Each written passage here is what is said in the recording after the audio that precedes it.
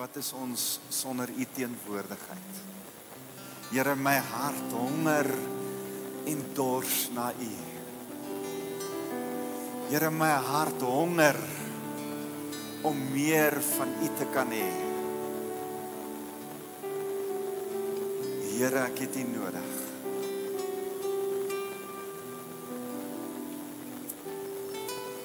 Here, vanoggend kom roep diep uit na diep. En ek kom vra, Here, kom vul ons. Kom vul ons met u Heilige Gees. Kom wees u hier teenwoordig. Here, ons het u vuur nodig om ons te vul. Om ons te kom verander. Here, ons besef die enigste plek waar ons waarlik verander kan word, is in die teenwoordigheid van die Almagtige God. En daarom, Here, wil ons hier bly, wil ons 'n lewe leef so in u teenwoordigheid. Dit wat ons op Sondag kom beleef as ons so in aanbidding is, Here, mag ons 'n leefwyse hê van in die teenwoordigheid leef, van waar diep uitroep tot diep. Here, dat ons hierdie wonderlike great oomblikke kan onthou, maar dat ons so sal leef, sal werk. Here, dat ons so in ons hele lewe in u teenwoordigheid sal wees. Here, ek wil nie u teenwoordigheid los nie. Here, ek wil, soos Dawid sê in Psalm 51, moenie u gees van my af verwyder nie. Here, ek wil soos Moses sê, Here, as u nie saamgaan nie, gaan ek nêrens heen nie. Here, ons het u nodig. Ons as gemeente het u nodig. Here, maar elkeen wat hier staan, het u nodig. Daarom kom vra ons, Here, moenie u teenwoordigheid van ons af lig nie. Dankie, Jesus. Dankie, Here. Ons loof u naam. Terwyl ons so in aanbidding bly, wil ek julle vra om net so te sit. Ek ervaar regtig dat die Here iets deur sy Heilige Gees kom doen. Dankie Stefan en julle span. Hier's iets wat die Here kom doen vanoggend om ons bewus te maak van sy Heilige Gees, om ons bewus te maak dat diep roep uit tot diep en vanuit hierdie teenwoordigheid van die Here. Ons kan nie dit mis nie. Ons kan nie geleidelik wegbeweeg nie. Maar Here, dankie dat ons u woord het, dankie dat u woord ons kom bedien, en dat u woord die waarheid is, wat ons lewens kom transformeer. Ons loof u naam, Jesus. Dankie, Here. Dankie, Jesus. As daar, het al goed in jou lewe gebeur, wat begin verander het, en dit verander so geleidelik, dat jy dit amper nie eers agterkom nie, en voordat jy weet, het hierdie ding in jou lewe gebeur, wat totaal en al heeltemal anderste is. Soos byvoorbeeld, kinders wat groot word.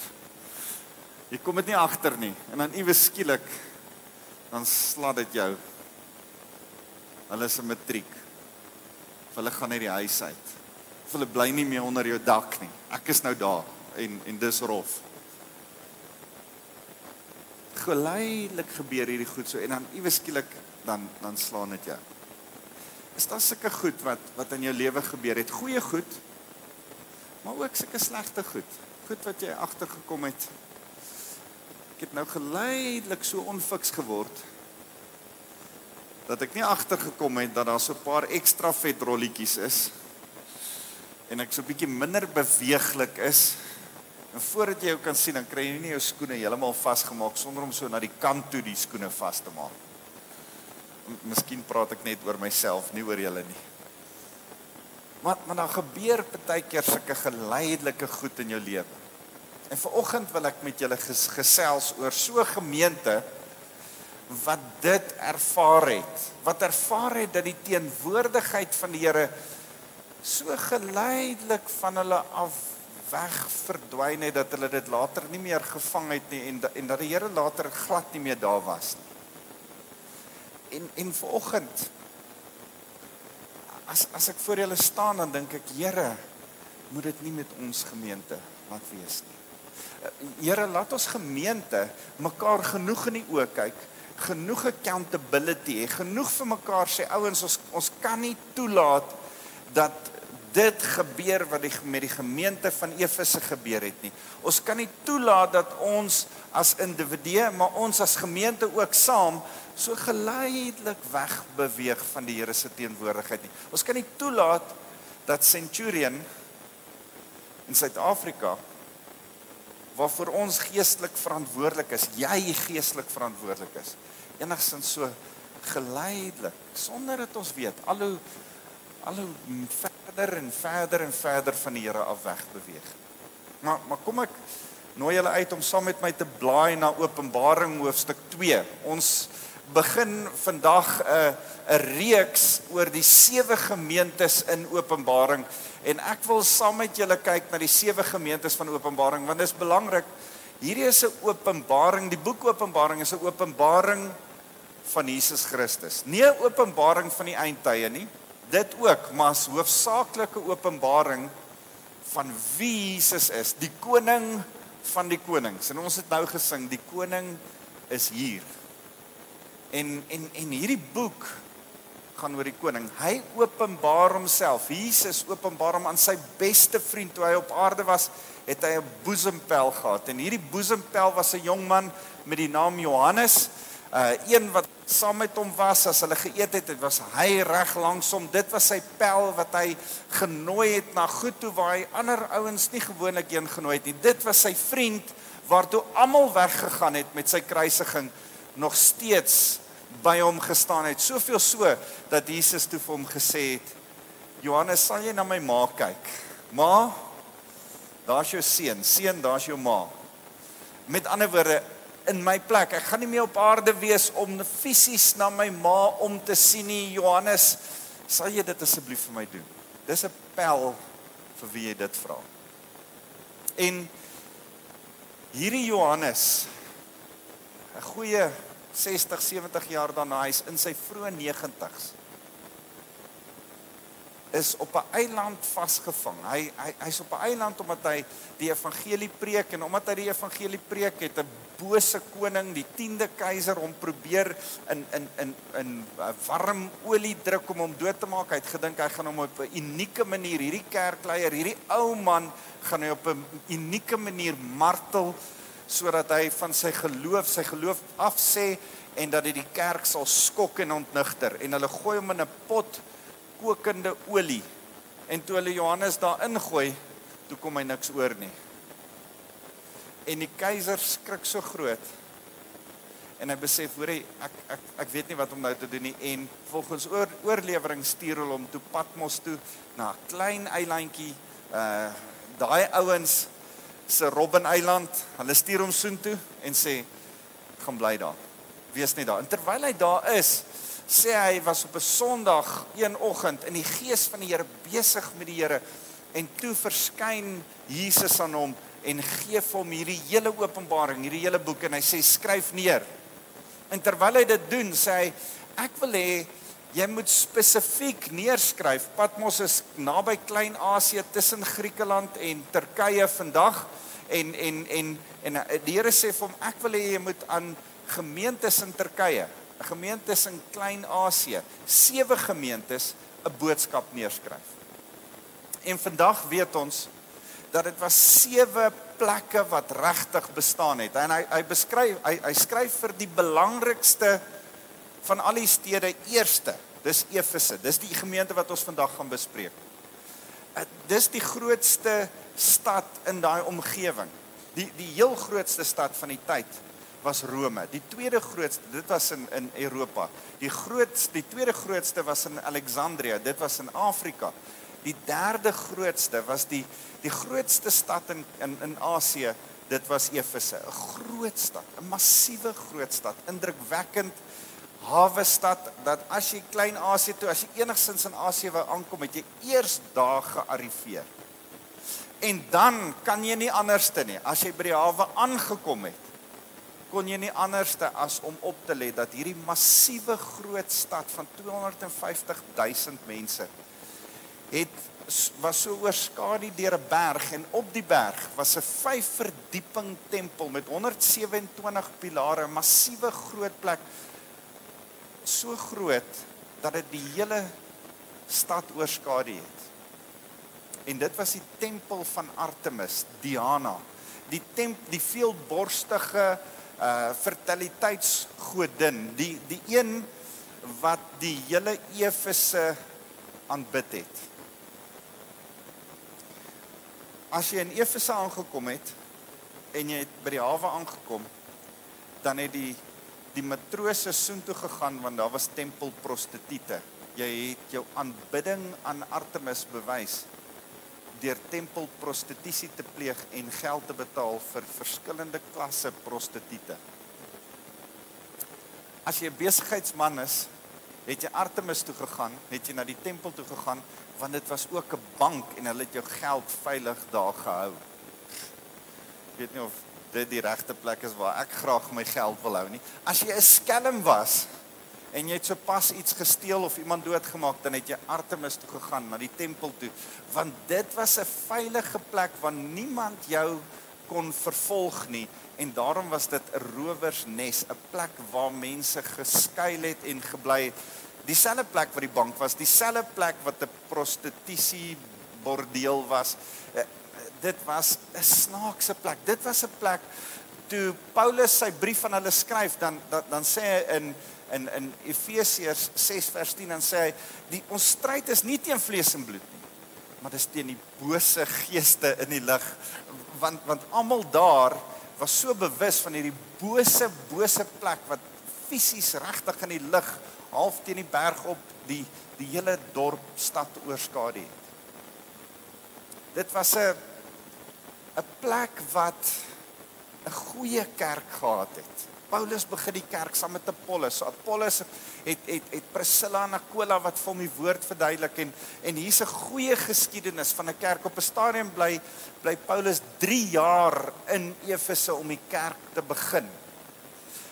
Dis die langste wat Paulus op enige plek stil gebly het, behalwe in Jerusalem. Hy begin die kerk en dan gebeur daar interessante goed. Man, as hy vir siek mense bid, dan bring hulle lappe en goed, dat hy vir dit bid, en dan vat hulle dit die hele stad vol, en mense kom tot genesing as daai lappe net aan hulle raak. Hy bid so vir mense, en die geloof, die kerk begin so groei in Efese, dat die ouens wat afgodsbeeldjies maak vir Artemis, se besigheid is besig om onder te gaan.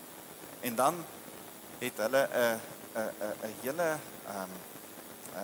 optog, 'n riot, wat noem jy dit, 'n toi wat hulle hou teen hom. Ek dink nie hulle kon toi soos wat ons mense kan toi nie, maar hulle het betoog teen Paulus. En in die amfitheater wat so 25,000 mense vat, is 'n amfitheater stampvol, en hulle wil Paulus doodmaak, en hulle skree, groot is Artemis van Efese, groot is Artemis van Efese, en hulle hou hulle loyaliteit, die wêreldse mense is besig om vir Paulus en sy mense uit te skop, en dan kom 'n konflik in die kerk. Want die kerk van die Here was radikaal. Hulle het wonderlike goed gedoen. Hulle het so vir mekaar gesorg en omgegee, dat die Christene, die heidene, die mense wat Artemis gevolg het, as gevolg van dit ook Christene geword het, en so die kerk gegroei en groter geword. Die kerk wat Paulus help begin het geweldig gegroei in Efese. Efese het 'n fantastiese mooi kerk gehad. Dit was hier in die 40, 50s na Christus. Ons is nou by 90 na Christus, min of meer. Skryf Johannes aan hierdie ouens. Hy skryf aan 7 gemeentes in daai omgewing. Hy begin by die grootste stad, en dan gaan hy so in 'n kring, soos wat die posouens die pos gaan aflewer het, so in 'n kring. En ek beoog om saam met julle na die 7 gemeentes te kyk, want as ons na die 7 gemeentes kyk, weet ons uit dit wat ons uit die woord bestudeer, die 7 gemeentes stel ook die 7 kerk-eras voor, waarin die kerk al dit deurleef het. So dit was nie net een fisies vir 'n fisiese plek geskryf nie, maar dit was ook vir 'n era van die kerk geskryf. En dan was dit ook vir ons geskryf, sodat ons so 'n bietjie iets van die 7 gemeentes in ons kan selfondersoek doen. Ek glo dat elke gemeente iets van daai 7 gemeentes in hom het. Iets van elkeen van daai 7 gemeentes in hom het. En selfondersoek moet doen. En sê, Here, praat met my. Sodat die waarskuwings wat U in hierdie woord gee, en die bemoedigings wat U vir hierdie 7 gemeentes gee, ook vir lewende woord centurion van toepassing kan wees. Is dit reg met jou? So ons gaan na 7 gemeentes kyk, en ons gaan sê, Here, ons gaan nie net na ander mense kyk en sê, joh, daai ons was terrible. Ons gaan partykeer so 'n bietjie, meeste van die tyd so 'n bietjie introspeksie doen. En sê, Here, U is besig nie net om met daai gemeentes van daai tyd te praat nie, U is besig om met ons te praat vanuit die woord. U is besig om ons aan te spreek. En as jy blaai na Openbaring hoofstuk 2, dan sê hy, skryf aan die voorganger van die gemeente van Efese. Hy sê, skryf aan die engel van die gemeente van Efese. Skryf aan die angelos, die Griekse woord is, angelos is eintlik 'n boodskapper. Nou, as jy nou mooi dink ek dink dat die idee wat hy daar gehad het, is dat die ou wat voorgaan en die woord van die Here aan die gemeente verkondig, is die boodskapper van die Here. Daarmee sê ek nie, ek is 'n engel nie. Dis nie wat ek probeer sê nie. Ek is die boodskapper wat die Here vir die gemeente het. Met ander woorde, hy sê, skryf aan die voorganger, of die pastoor van die gemeente van Efese. So sê hy, wat die 7 sterre in sy regterhand vashou, en wat tussen die 7 kandelaars rondstap. Die 7 sterre is die 7 gemeentes, die 7 leiers, die kandelare is die 7 gemeentes. Die kandelaar verteenwoordig die vuur van die Heilige Gees. Die kandelaars is iets wat uit die Ou Testament uitkom. In die tabernakel het daar 'n kandelaar in die heilige gestaan, en in die heilige kon jy die toonbrode, die nagmaal, eet in die lig van die 7ste kandelaar, van die menorah. Die vuur op die kandelaar het die Here se teenwoordigheid, die Heilige Gees verteenwoordig. Ek en jy kan nie Jesus se brood van die lewe eet en sy bloed van vergifnis drink as ons nie die vuur, die lig van die Heilige Gees het, sodat ons kan snap waaroor dit gaan nie. So, hy sê, die kandelare, die gemeente is die kandelare. So, Jesus stap tussen die kandelare rond, hy stel homself voor as die een wat die leiers van die gemeentes vashou in sy hand. Hy het beheer oor hulle, hy gee om vir hulle, en hy stap in gemeenskap, in liefde, tussen hierdie kandelare, tussen hierdie gemeentes rond, en dan sê hy, ek ken jou handel en jou wandel, ek het ook jou harde werk en volharding raak gesien, en dat jy slegte mense nie kan verdra nie. Jy het ook navraag gedoen oor die wat sê dat hulle apostels is, maar dit nie is nie. Jy het toe uitgevind dat hulle eintlik leenaars is. Verder volhard jy, en het jy terwille van my baie verdra, sonder om moeg te word. Hierdie gemeente, soos al 7 van die gemeentes, word bemoedig deur iets goeds wat hulle doen. Iets waarin hulle goed is. En die Here sê, daar's 3 goed wat hulle in goed is. Hulle werk hard. Hierdie gemeente werk hard. Hulle doen goed in dankbaarheid vir die Here. En verlede week het ons die ministry fair gehou, en dit was vir my so lekker om al hierdie bedieninge te sien. Was dit nie great nie? Het was so interessant om die bedieninge te sien. Is die ouens wat verlede week diens gedoen het hier by die ministry fair en by hulle tafels gestaan het, steek gou jou hand op. Man, dankie vir 'n pragtige wys van wie ons bedieninge is en wat hulle gedoen het. Ek het dit regtig verlede week geniet. Kan ons vir hulle 'n lekker handeklap gee? Wie het die prys gewen, Alida? Wow Woman. Ja, smagta hierso. Wow Woman het die prys alweer. Oom JD sê alweer. Vrouens, well done. Dit was regtig 'n mooi stalletjie. Oom Anton en 50 plus is nog steeds so 'n bietjie brom daaroor. Maar dit was iets moois gewees om al die stalletjies te sien. Hierdie ouens het hard gewerk in hierdie gemeente, soos wat ons bedieninge gehad het hulle bedieninge gehad. En hulle het mekaar bedien, hulle het hard gewerk. Hulle het hard gewerk te midde van die feit dat daar moeilike omstandighede was, te midde van die feit dat daar Artemis se ouens is wat hulle vervolg het en Jode wat hulle vervolg het en een van die goed waaroor Johannes hulle aanmoedig, waaroor Jesus hulle aanmoedig as hy hierdie boek vir hulle gee aan Johannes, dan sê hy die feit dat julle kon vasbyt en deurdruk en aanhou. Die feit dat julle kon aanhou en aanhou en aanhou. En dis nou hypomenei, daai Griekse woord wat beteken om aan te hou en aan te hou en aan te hou. Om die Here te dien is nie 'n sprint nie.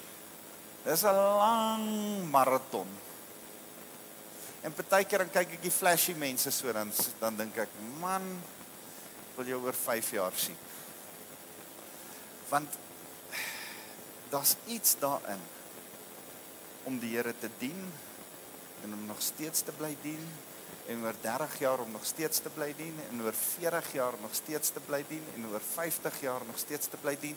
Dis waaroor dit gaan. En dis een van die goed waaroor die Here hierdie gemeente komment. Julle het goed begin saam met Paulus en Apollos en van julle hou vas en volhard. Dit gaan nog steeds aan en dis 'n goeie ding.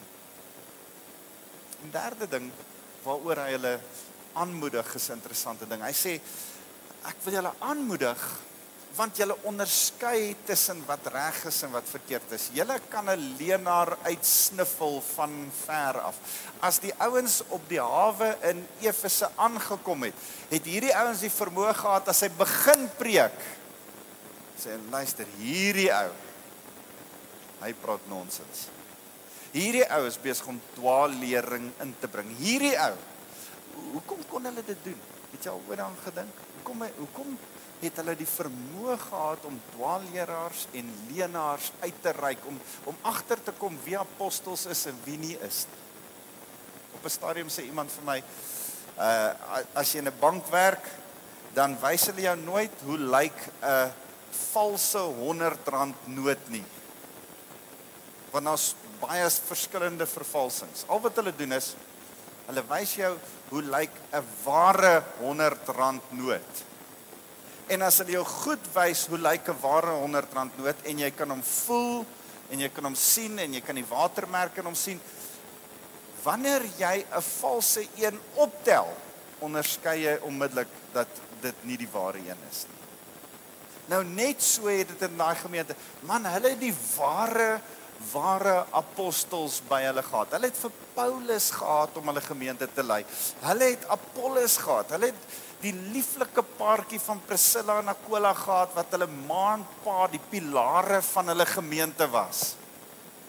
Timoteus was vir baie lank hulle pastoor. Hulle het die genuine ouens gehad daar. So toe die valse ouens begin kom, toe kon hulle gou agterkom, hoor hierdie ouens, ek hoor al sy storieetjies, maar dit is nie Paulus nie. Ek sien wat hierdie ouens aanvang, maar daar's nie die opregtheid van met Timoteus nie. Ek hoor wat hulle sê.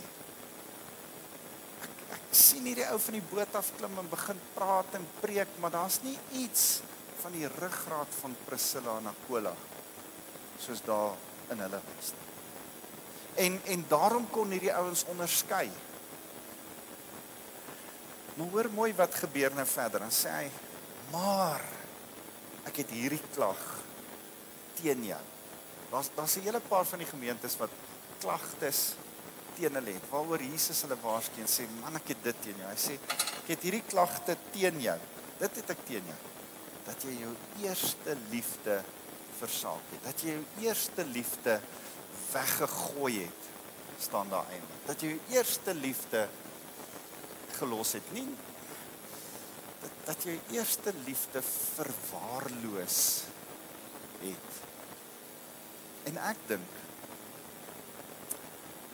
dat hierdie ouens het 'n geleentheid gehad om hard te werk vir die Here. Het 'n geleentheid gehad om 'n lang tyd 'n goeie gemeente op te bou. Hulle het 'n geleentheid gehad om amper half poortwagters vir die waarheid te wees. Soos wat ouens inkom in Klein-Asië moes hulle check of hierdie ouens reg is of nie. Hulle was daar en daar was dalk 'n kritiesheid wat in hulle lewe begin opbou het. Daar was as gevolg van hulle harde werk dalk 'n moegheid en 'n tamheid wat in hulle lewe begin opbou. Maar as gevolg van die lang tyd wat hulle al die Here dien, het hulle begin gewoond raak aan Christendom. Vanoggend wil ek vir jou vra, moenie gewoond raak aan Christendom. Moenie dat jou harde werk jou so moeg en tam maak dat jy jou eerste liefde verlaat nie, verloon nie, verwaarloos nie. Hou daai eerste liefde. Ek dink, dit was vir hulle so 'n wonderlike ding om te kan sê, man, ek het al Paulus hoor preek. Nie een van ons kan dit sê nie. Hulle kon dit sê. Ek het al oor Paulus se prediking gesit. Weet jy wat, ek was siek en toe sit ek Paulus se lappie op my been en toe word ek heeltemal genees. Ek het al Timoteus self hoor praat oor wat leierskap is. Priscilla en Aquila, hulle het my genooi vir ete. Hierdie ouens wat hier aankom is 'n bietjie funny. Ek weet nie, en dalk is een van die goed wat in hulle lewe begin inkruip het, 'n kritiese gees. Om bietjie krities te wees. Dis wonderlik om die waarheid te kan onderskei. En is wonderlik om vas aan goeie teologie te wees. Dis wat ons as gemeente moet wees.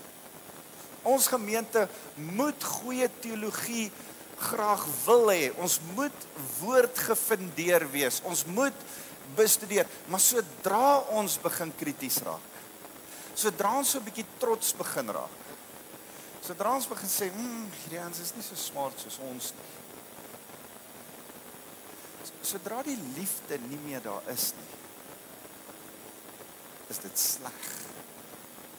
Dan begin ons dit stadig, maar seker verloor. Soveel so dat ons dit nie agterkom nie. Hoor 'n bietjie wat sê hy. Hy sê, maar ek het hierdie klag teen julle dat jy jou eerste liefde versaak het. Dink terug aan hoe ver jy uitgesak het. En kom tot inkeer. En doen weer wat julle aan die heel begin gedoen het. Kan ek vanoggend vir jou vra dat ons dit sal doen? Dink oor waar's jy. Dink vanoggend, vat stok van jou geestelike lewe vanoggend. Dink, waar is jy? Werk jy hard vir die Here? Het jy 'n bietjie rus nodig? Het jy nodig om harder te werk vir die Here? Is daar iets van vasbyt in jou of raak jy partykeer so 'n bietjie moedeloos of kyk jy ander mense uit en sê ek wonder hoekom vang Christene daai goed aan? Is daar vasbyt by jou? Kan jy onderskei tussen dit wat die Heilige Gees vir jou wys die waarheid is, of is daar partykeer so 'n bietjie kritiesheid teenoor jou by ander mense? Dan wil ek vir jou sê, dink oor dit. Dan sê hy, dink oor dit, kom tot 'n keer draai, en dan sê hy, doen wat jy aan die heel begin gedoen het. Weet jy hoe kry ons eerste liefde terug? Om te doen wat jy heel in die begin gedoen het. Om te sê, Here, ek gaan weer doen wat reg is. Met 'n suiwer motief van my hart gaan ek weer U aanbid. En doen wat reg is voor U. Kan ek daai 3 goed vir jou vandag by jou los? Gaan dink oor waar's jy geestelik. Draai om. En begin skoonmaak wat nie moet regkom nie. En doen dit wat die Here sê jy moet doen. Dit wat jy in die begin vir die Here gedoen het. Ek wil vir jou aanlees, hy sê, anders kom ek na jou toe en sal ek jou kandelaar van sy staanplek af verwyder as jy nie tot inkeer kom. Weet jy wat's interessant? As jy vandag vir Efese besoek, dit was 'n hawe stad, 'n verskriklike mooi, groot, baie weelde, fantastiese mooi hawe stad. As jy vandag Efese besoek, is daar net ruïnes oor. Efese het ophou bestaan. Uit die aard van die saak is daar nie eers meer 'n kerk in Efese oor nie. Dit staan vandag in die middel van 'n moslem gebied in elk geval. Daar is nie meer 'n kerk in Efese nie. Daar is nie 'n Efese oor nie. Want Efese waar hy was, is nou 9 kilometer van die see af. Hoe dan nou? Hoe kan 'n dorp wat 'n hawe stad is nou 9 kilometer van die see af wees? Dit is baie interessant, dat 'n rivier verby Efese geloop. En hierdie rivier het mettertyd so bietjie vir bietjie sand op sy oewers laat uitsluk. En hierdie sand het uitgespoel en nog uitgespoel en nog uitgespoel. En nou het die gras begin groei op hierdie nuwe sand en die bome het begin groei. En voor Efese weet, het daar 9 kilometer se grond tussen hulle en die see ontstaan. En is die hawe stad van Efese totaal en al irrelevant? Hoe kan jy 'n hawe stad wees, maar jy is 9 kilometer van die see af? En dit met hulle begin geleidelik gebeur. Hulle het op 'n stadium probeer om die sand weg te skraap met bakke en dit weg te kry en skoon te kry sodat hulle die hawe kan skoonhou, maar hulle het op een of ander stadium oor die laaste 2000 jaar die stryd verloor. En is nou 9 kilometer van die see af. En op die manier, sonder dat die Here iets drasties gedoen het, daar was nie 'n oorlog nie, daar het nie een of ander weerligstraal uit die lug uitgekom nie, daar was net 'n geleidelike, natuurlike proses wat gebeur het, wat gesorg het dat Efese die glans en die glorie verloor het van 'n stad. Ek dink hulle het die teenwoordigheid van die Here eerste verloor en toe gaan alles daarmee heen. En ek en jy moet vanoggend mooi dink. Here, is daar nie goed wat ek so stadig maar seker laat wegslip in my lewe nie? Laat so waar daar goed begin opdam tussen my en U, goed wat my in my verhouding met U naby U gehou het, kom blokkeer tussen my en U, ons verhouding. Is jy nog relevant? Het jy nog verhouding met die Here soos wat jy veronderstel is, soos wat jy in die begin gehad het? Hy sê, dit het ek teen jou, dat jy jou eerste liefde verloon het, verlaat het. Is jy besig om jou eerste liefde, daai passie wat jy in die begin vir die Here gehad het, is daar goedjies gewoond raak aan kerk, bietjie kritiek oor hoe daai ouens preek en wat daai ouens doen, 'n bietjie van, ek dien nou al so lank die Here, ek is nou amper half gewoond aan alles.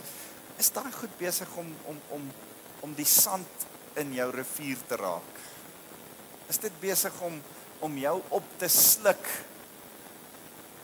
met 'n I, nie sluk nie, op te sluk, verder te verwyder van die Here se teenwoordigheid. Hoor mooi, hy sê, maar daar is tog iets wat jy bly handhaaf het. Jy haat wat die Nikolaïde doen, en soos ek dit ook haat. Hoor mooi, jy haat nie die Nikolaïde nie. Jesus haat nie mense nie, hy haat wat hulle doen. Hy sê, dankie tog dat julle hulle ook gehaat het. Wie was die Nikolaïde? Hulle was 'n snaakse klomp ouens. Hulle was ouens wat so aan die een kant gemaak het asof alles reg is.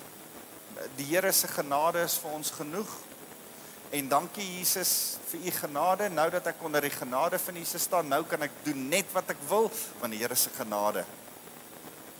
By sy genade, vanuit ons dankbaarheid, is daar nog steeds 'n pad van heiligmaking wat ek en jy met hom moet stap. Ons kan nie net doen wat ons wil nie. Om getuies te wees vir 'n verlore wêreld daar buite, om die kerk reg te lei, kan ek en jy nie net doen wat ons wil doen nie. Ons is Jesus se verteenwoordigers hier op aarde. Hy is heilig, daarom moet ons heilig wees. Ons kan nie net maak wat ons wil nie. Ons moet 'n heilige lewe lei. Ons moet konstant die sand van sonde uit ons lewe uithaal anders te blokkeer ons op. Anders te word ons irrelevant. Anders te word ons 'n stad wat 9 km, 'n hawe stad wat 9 km van die see af is. Anders te dink ons is Christene. Maar lankal het daar goed tussen ons en God gekom. En is ons lankal nie meer op die plek waar ons onsself gelowiges kan noem nie. Dis wat die Nikolaïde gedoen het. Dit is wat hulle kom doen het. En pleks het hierdie ouens bly haat wat die Nikolaïde gedoen het. Een van die ander goed wat die Nikolaïde gedoen het is, hulle het gekom en gesê, daar sekere ouens wat hier bo staan, hulle ken die skrif beter en dan sal die ander klomp wat daaronder is. Daar sekere ouens, hulle is so 'n bietjie meer geleerd, hulle met ander klere aan hê en 'n ander titel hê en dan is daar net die ander ouens. En die Here sê nee. Ek het almal gelyk gemaak. Daar's nie ouens wat bietjie meer heilig is en ouens wat minder heilig is. In die kerk van die Here is ons almal heilig is. Daar's nie 'n meer heilige, ek's nie die priester wat vir jou moet hoor hoe om die Here se stem te hoor nie. Jy moet vir jouself hoor hoe om die Here se stem te hoor. My werk is om jou te leer hoe om die Here se stem te hoor. Ek is nie iemand wat vir jou gaan sê, dan kom jy by my en dan sê hy, wil jy nie gaan bid en by die Here hoor of kan ek met daai man trou nie? Nee, dis nie my werk nie. Ek kan vir jou sê, goed, ek sal saam met jou bid, dan hoor ons wat sê die Here vir jou. Pastoor, bid saam met my en vra vir die Here of moet ek hierdie kar koop? Nee, ek kan nie. Die Here gaan nie vir my sê wat se kar jy moet koop nie. Jy moet self by die Here hoor. My werk is om jou te leer hoe om self die Here se stem te hoor. Hoorie, moet ek hierdie werk vat of moet ek nie hierdie werk? Moet ek na 'n ander dorp toe skuif of moet ek hier bly en wil jy nie saam met my bid en hoor, kry 'n profetiese woord, hoor by die Here dat ek kan weet wat ek moet doen. Nee, ek is nie 'n waarsêer nie. Ek is nie 'n priester nie. Die Here is klaar met daai tipe manier van praat. Die Here het in die Ou Testament so gepraat. In die Nuwe Testament is ons almal op dieselfde vlak en is my werk om jou te leer om self die Here se stem te hoor, self 'n besluit te maak sodat hy jou besluit kan seën en saam met jou kan stap. Die Here haat klasse in die kerk, vlakke in die kerk, hoogmoed in die kerk. Die Here wil hê ons moet een liggaam wees wat in liefde mekaar bedien. Want wanneer daar liefde is, snap ons weer wat ons eerste liefde is. Die Here praat vanoggend met ons oor die motief van jou hart. As die motief van jou hart, as jy hard werk vir die Here en die motief van jou hart is, Here, dis omdat ek U liefhet met my hele hart. As jy vasbyt en lank die Here dien, vanuit 'n liefde vir die Here met jou hele hart. As jy onderskei oor die waarheid en hier kom een of ander snaakse ou aan en hy preek goed of jy luister iets op Facebook of jy sien iets op die internet of jy hoor 'n weird preek op die radio of wat ook al dit is, om te kan sê, Here, my gees stem nie saam met wat hierdie ouens sê nie. Here, ek is onrustig oor hierdie ding wat hier gepredik word. Mag dit in liefde vir die Here wees. Mag die motief daarvan die Here wees. Mag dit nie 'n kritiese gees wees en 'n neusoptrek van ons af. Daar's so 'n fyn grens. sien julle dit? Daar's so 'n fyn grens van ons is ouens wat hoor wat die Here sê teenoor dit is reg, dit is nie reg. Dis reg, dis nie reg. En net so begin ons krities raak. Begin ons met so 'n snobistiese gees sit. Die Here sê, dis nie wat ek wil hê nie. Hoor mooi hoe eindig hy hierdie boek, dan sê hy in Openbaring aan die einde, dan sê elkeen wat kan hoor, moet luister wat die gees van die gemeente sê. Elkeen wat aanhou oorwin, elkeen wat hierdie 3 goed aanhou oorwin, wat hard werk uit liefde uit, wat aanhou die Here dien, wat julle is genuine lief vir hom, wat die waarheid bly waghou oor, want julle is lief vir hom. As jy dit kan aanhou doen, kan aanhou oorwin, sê hy, sal ek julle laat eet van die boom van die lewe, wat in die paradys van God staan.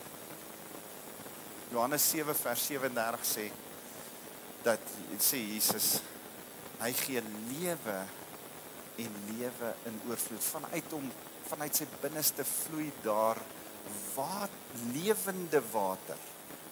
'n Fontein van lewende water. Die Heilige Gees kom vanuit hom uit.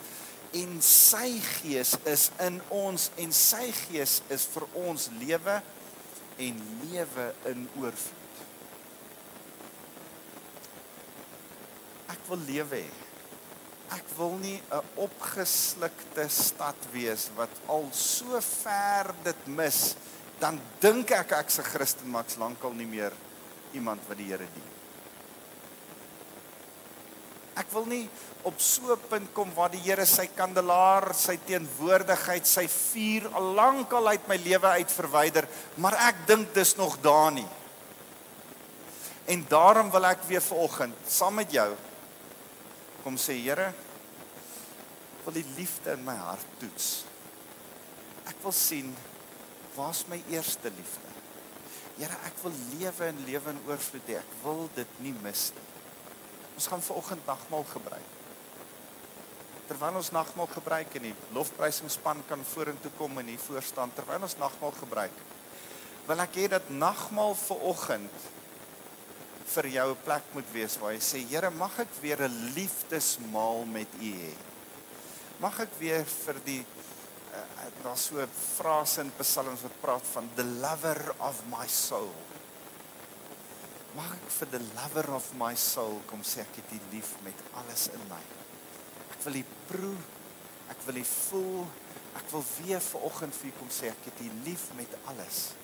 Here, ek wil elke stuk kritiesheid in my kom kruisig en kom van 0 en geen waarde maak nie. Here, ek wil my harde werk voor U kom sê en sê, Here, dit beteken niks as dit nie vanuit liefde is nie. Here, ek wil U dien vanoggend met my hele hart. Ek wil saam met U nagmaal hou.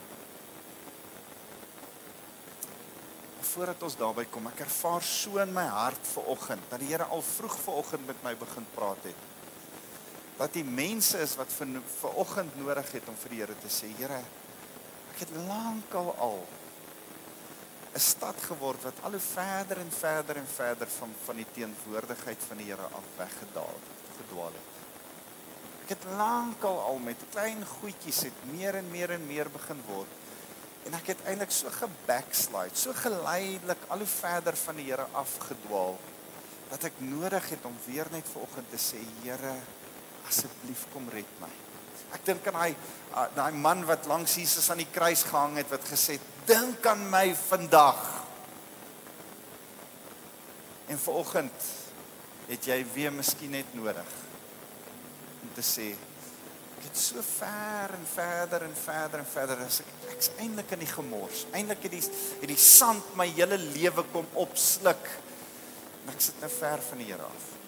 Jy het nodig om vanoggend jou net vir die Here te sê, Here, hier is ek. Wil jy nie jou oë saam met my toemaak nie? Maak almal net hulle oë toe. Miskien is daar mense wat vanoggend sê, maar ek verstaan vir die eerste keer wat die evangelie van Jesus Christus beteken. En ek wil graag my lewe vir hom kom gee. As jy vandag vir die eerste keer wil kom sê, ek wil U volg. Ek wil U liefde volg. Steek gerus jou hand op. As daar iemand is wat vanoggend hier sit en jy sê, my lewe het al hoe meer agteruit gegaan. Ek het die Here op 'n stadium gedien, maar ek mis dit. Ek wil hom weer dien. Ek wil daai eerste liefde weer terug hê. Vanoggend is 'n spesiale oomblik wat die Here met jou het, om net weer vir jou te sê, ek's 'n God van tweede kansse. Ek het jou lief, want ek het 'n afspraak met jou gemaak. Jy het gedink jy kom vanoggend hiernatoe. Ek het jou hiernatoe gebring omdat ek jou lief het. Ek het jou gebring sodat jy vanoggend hierdie woord kan hoor en kan sê, Here, ek wil U weer as my koning hê. Die koning is hier. Steek net jou hand op, daar waar jy is.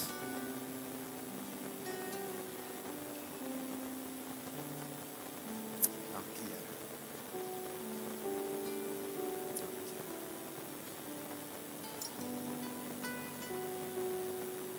Here, ek wil elkeen wat nou sy hand opsteek. Here, wil ek kom vra dat U net by hulle sal staan. Here, dat U U arms om hulle sal sit en hulle sal bemoedig en sê, ek wil saam met jou 'n pad stap. Ek wil jou weer laat groei. Ek wil weer dit wat tussen my en jou is. Jeremia 59 vers 2. Die skeidsmuur van sonde wat jy kom bou het tussen my en jou, wil ek kom afbreek deur die bloed van Jesus Christus. Wil ek kom verwyder, want ek het jou lief. Here, mag U uitreik na elkeen wat sy hand op het. En hulle met hulle weer verhouding bou. Dankie Jesus. Dankie.